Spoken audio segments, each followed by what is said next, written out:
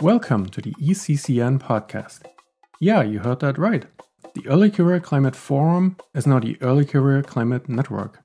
Our mission stays the same, connecting graduate students and early career professionals in climate-related fields. But we've adjusted our name to better reflect our purpose, and we built a new website that is ready for more exciting and diverse content, like this podcast, workshops, webinars, and more. Please check it out after this episode.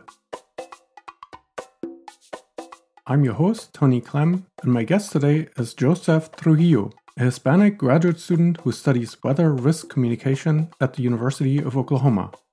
Although Spanish is the second most common language in the United States, it is spoken in 11% of all households, according to the US Census. Warnings for tornadoes, hurricanes, or storms on TV and radio have little consistent language when it comes to Spanish. That can result in people misunderstanding warnings, taking incorrect safety precautions, or putting themselves in danger because they underestimate a threat. As a native from Peru with degrees in Spanish and meteorology and experience in broadcast meteorology, Joseph's work is trying to fill this critical gap. Could you introduce yourself briefly? Well, hello. My name is Joseph Trujillo. I'm a graduate research assistant at the Cooperative Institute for Mesoscale Meteorological Studies at the University of Oklahoma, in partnership with NOAA's National Severe Storms Lab and the NOAA National Weather Service Storm Prediction Center. Quite of a hefty, long title. Can you describe your graduate research, what you do for your master's? I was originally a meteorologist, but I have transitioned a lot into risk and crisis communication and organizational communication, which I look forward to digging into a little bit throughout this segment. You got your bachelor's in meteorology, which is hard enough for most of us, but then you also have a bachelor's in Spanish. You did those at the same time at Texas A&M University? That's correct. What were your biggest challenges completing those 2 degrees and with excellent GPAs?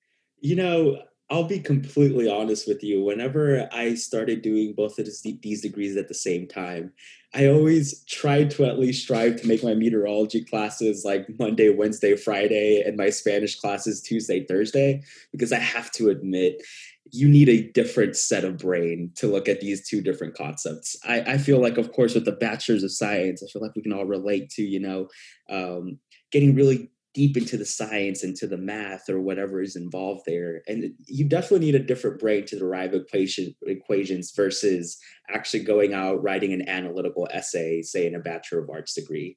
So I feel like that was my biggest challenge, getting adjusted and making sure my brain was attuned to these 2 levels of thinking. There would be days that I would come back home and I wouldn't be used to writing so much that I had to just definitely take a relaxing day off because it was a lot. But honestly, after you get in the rhythm of it, things started to look out a little bit better. And now, especially in a graduate degree, I feel like having both of those skills in hand have really paid off.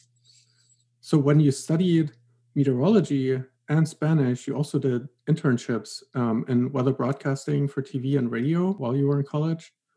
What was your goal in getting those 2 degrees and going in that direction? Initially, my first goal was to end up working at a broadcast station. And when I first came into Texas A&M, I was just head set on that goal. And I decided to give it a shot my first internship was actually at KXTX Telemundo 39 in Dallas, Texas. And that was my big goal. And I started presenting the weather, but I started quickly noticing that, I would speak Spanish all the time at my house, but when I went to Texas A&M, I wasn't doing it as much. And that's whenever my mentor, Nestor Flecha, went out and told me, you might want to consider a minor in Spanish, even though you're fluent, it's good to still continue that rhythm. And so that's how I ended up in a BA in Spanish. And my ultimate goal was to, be a bilingual broadcast meteorologist and use both languages in the future. Now, of course, that definitely took a 180 spin later on. What was it that made you realize that Spanish is such an advantage in weather forecasting as opposed to only meteorology? I definitely noticed that during my first internship. I truly got a glimpse of how like the broadcast world in general was set up, and about how there's currently a lack of bilingual meteorologists, yet the need for it, they're still huge. You have areas in the United States where there are a big population of Spanish speakers, yet you only have one meteorologist, or sometimes, if you get lucky, two in that given station. And so, just looking at my prospects, I knew there definitely had to be some advantage if you could put on your resume that you could do it in both languages. But of course, that's an uphill battle, because you don't get taught meteorology in Spanish at college. So a lot of it is self-learning. And so I knew I had to at least get some internship experience or expose myself to something I'm not comfortable with to get the upper hand there. If you enjoyed this episode of the ECCN podcast, please leave a review and make sure to subscribe on Apple Podcast, Google Podcast, Spotify, or Anchor.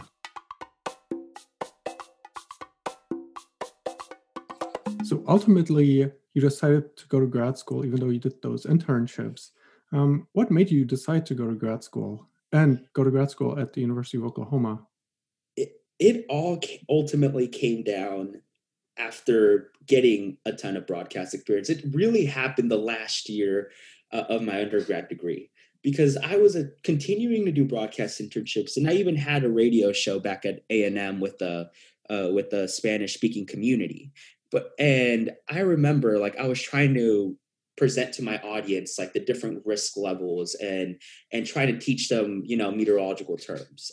And I quickly realized that we were not to where we should be, at least in Spanish. And it really frustrated me. Well, when I was trying to, come up with information for my reel, so that I can apply for a job someday, I was struggling on my Spanish side of it, because I did not know what words to actually use, and didn't really know whether there were actual translations for some of the words I was trying to communicate.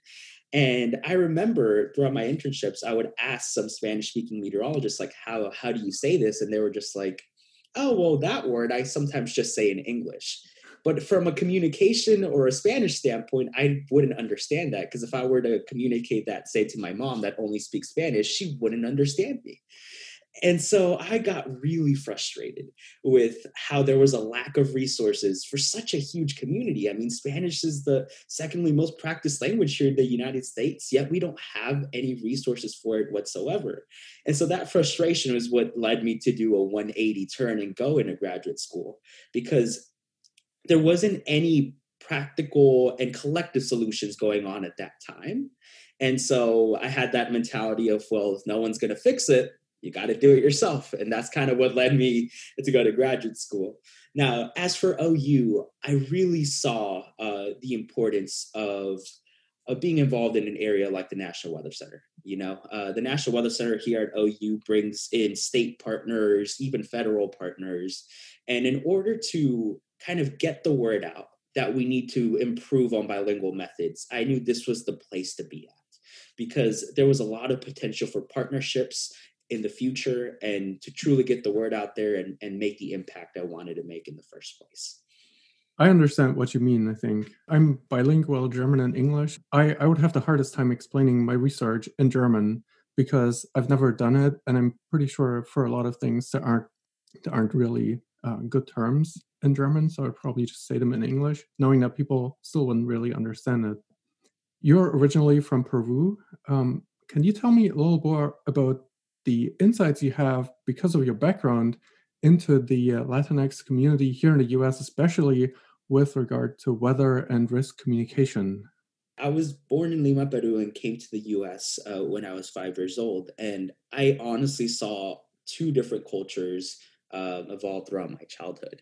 And something I quickly noticed was that our community was never really raised in a weather like community. At least here in the US, we we have extra emphasis on our meteorologists, and we grow up hearing stories of tornadoes or hurricanes and things of that sort, whereas in Peru we don't experience that at all. and we're only used to earthquakes.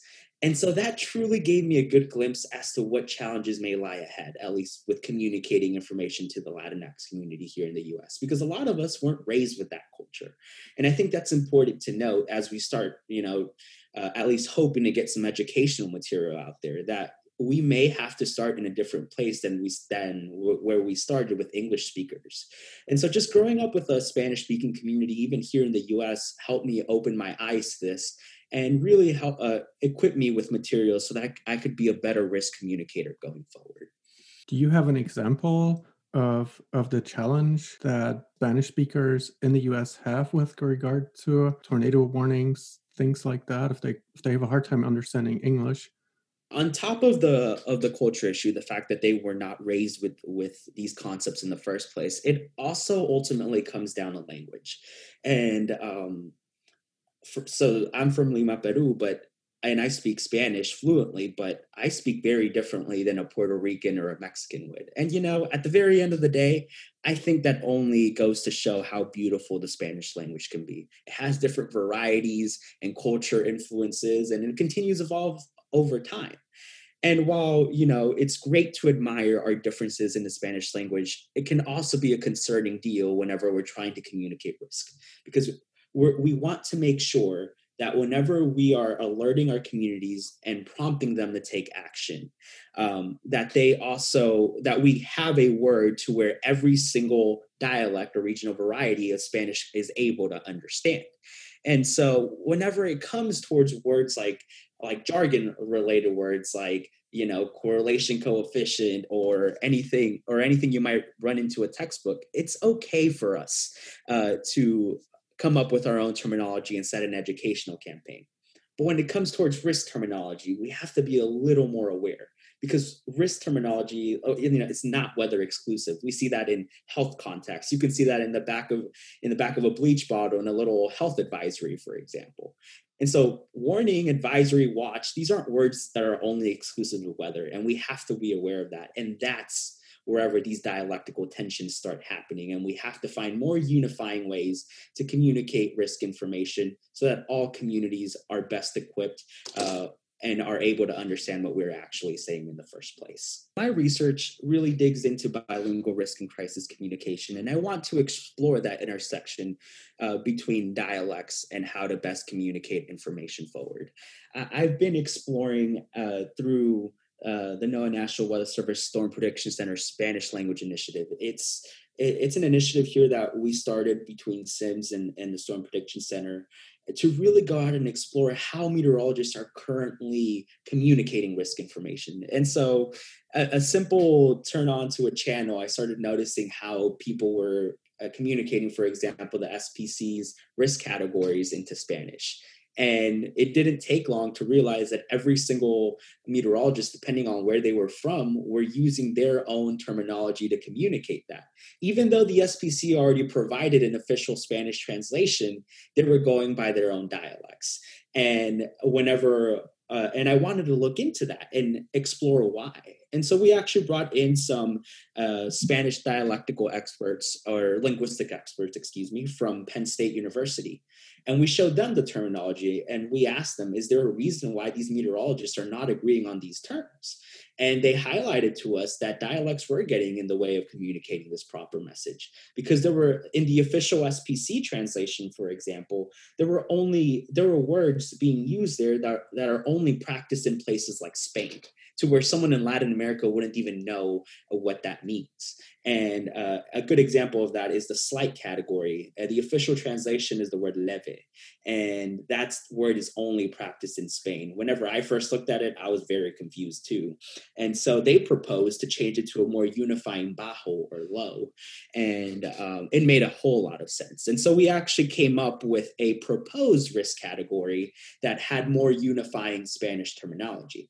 Now, this hasn't been implemented by the Storm Prediction Center at this time, but it really did give us a good insight as to what challenges lay ahead in terms of communicating Spanish, because I want to push forward the idea that translation isn't simply putting something into Google Translate, or direct translations aren't the thing we should be focusing on here.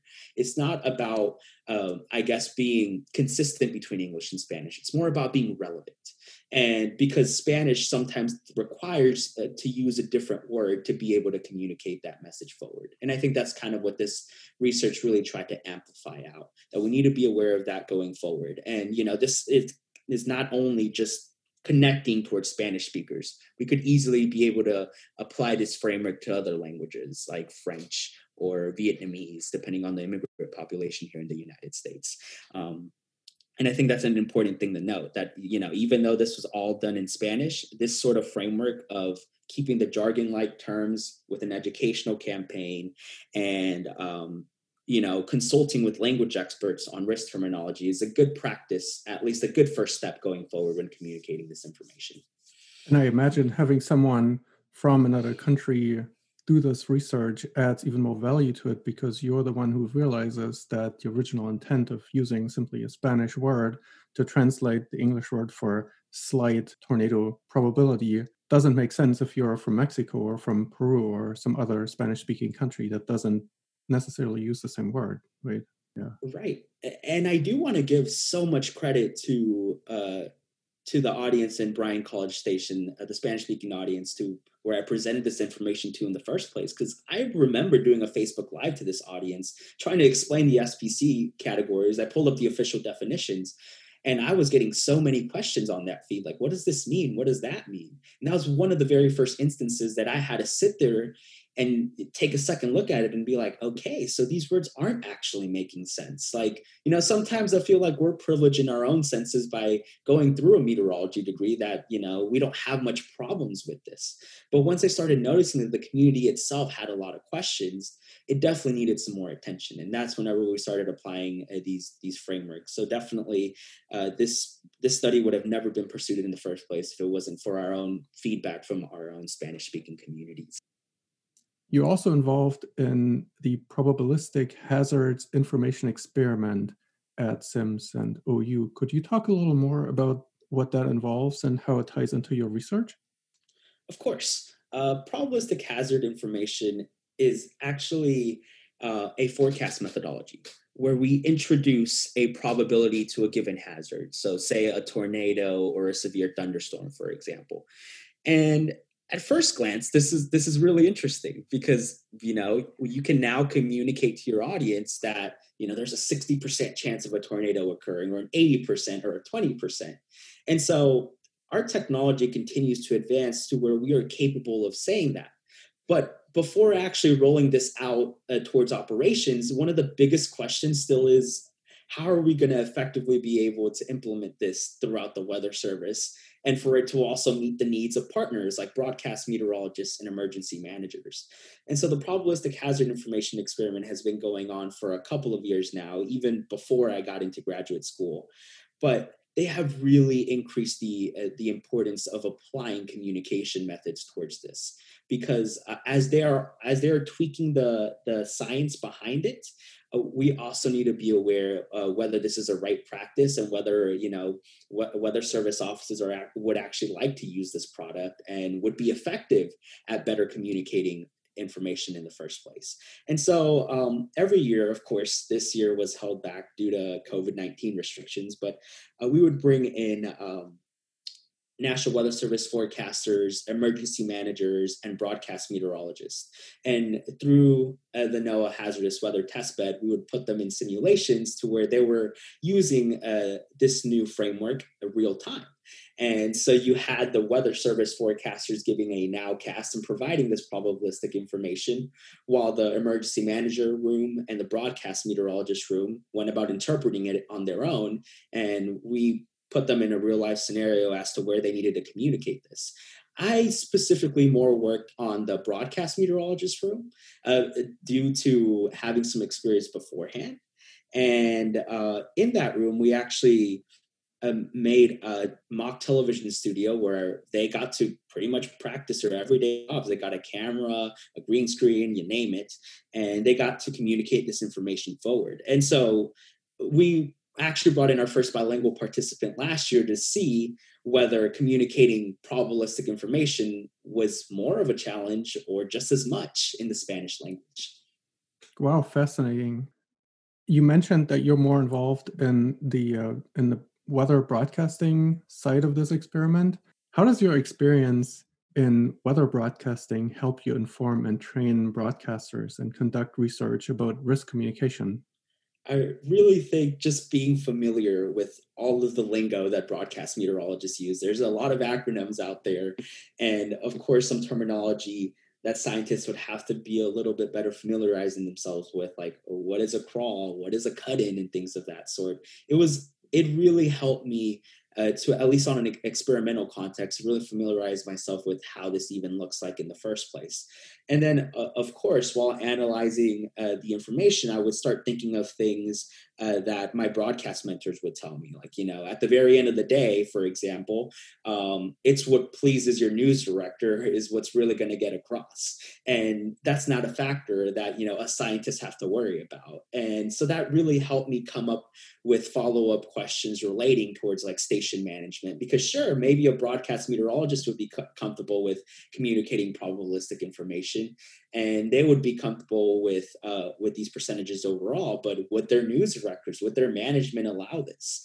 And in terms of like adding it towards any potential like news station apps, how would that process work around? And so I definitely think that my experience in weather broadcasting helped me get a leg up in this side of the experiment. And honestly, it was a full circle moment. Like, hey, I came to OU to, take a step aside from the broadcast world and dig into more social science research. But I really felt like this opportunity was amazing. It tied all of my biggest passions into one. And I have truly enjoyed this so far. What a wonderful integration of both your experience and your passion for research. You're also head of the Latinx community at the American Meteorological Society. Can you talk a little bit more about what you're trying to achieve there, what your work encompasses there? Of course. So the AMS Latinx committee was actually inaugurated this past January. And the way I like to go about explaining this is we're trying to bring different sectors of the weather, water, and climate enterprise. So bring in the broadcasters, bring in people from academia, public, private sectors, and students. So where we can finally start organizing as a collective body. Throughout this podcast, I've been insinuating that there is currently a lack of resources in the Spanish language, but let's not even dive into just Spanish, just the Latinx community in general. We're an underrepresented group. There's, even in my program, I only had like 2 or 3 Latinx individuals within my own cohort, and it's just so fascinating to see that even up to this day, I haven't had a Latinx professor teach a given course, if you give an exception to all the Spanish courses, of course. But within meteorology, I haven't been able to get that experience quite yet, and I feel like a lot of us can relate. And so there's 2 main purposes for this AMS Latinx committee. One is to create a safe space for these Latinx scientists and create a platform for us to better network and better be able to get a hold of one another. Because in instances like whenever I was trying to pursue a broadcast career, I didn't have anyone that could review my Spanish reel. I lucked out by having mentors in bilingual broadcast stations, but I definitely know that that's not the fate of every single bilingual broadcaster out there. They have to do a lot of things on their own. And, even though I had to go through some of those struggles, I would never wish that upon a future generation. And so that's what this committee is trying to help do, bridge together the Latinx community. And not only that, of course, truly be advocates for our community in general by advocating and pushing for the need of more resources in Spanish for the broader community in general. You're scheduled to graduate next May. What are your plans for the future? So I am currently now a second-year master's student. So coming this May, I look forward to applying to a PhD program. When I have Would I have been able to guess that even like 2 years ago? Not at all. But I really think this is the research that I've, taken a first deep dive in has some promising results. And investing in it into a PhD and looking on into the future, I really think is a great approach. Continuing to advocate for these resources through research and, of course, through service to the AMS Latinx community really seems like a very strategic route going forward. Because I know we talked a lot about weather risk communication today, but we could easily apply this towards the climate world as well. Because, for example, in the Spanish language, you have at least in English, we make a differentiation between the terms weather and climate whenever we go out and communicating to our audiences. That distinction is not set up in Spanish currently. Right now, the words for weather, which is el tiempo, and clima, which is for climate, are used interchangeably, especially in Latin America. And so we haven't even been able to solve the premise of these definitions. And we have so much work to do as well in the climate field as to how to best communicate this information forward and making sure that we have these right definitions going forward. And so there's so much potential, not just in the weather world, but even outside. And I truly look forward into digging more into these issues so that we have the best tools going forward to communicate to our audiences and also motivate them to take action, not just, of course, in like weather-related terms to seek shelter, but also take climate action as well, because that is definitely one of the more pressing issues of our time. And the Latinx community could really help serve and really help contribute to making this planet a better place.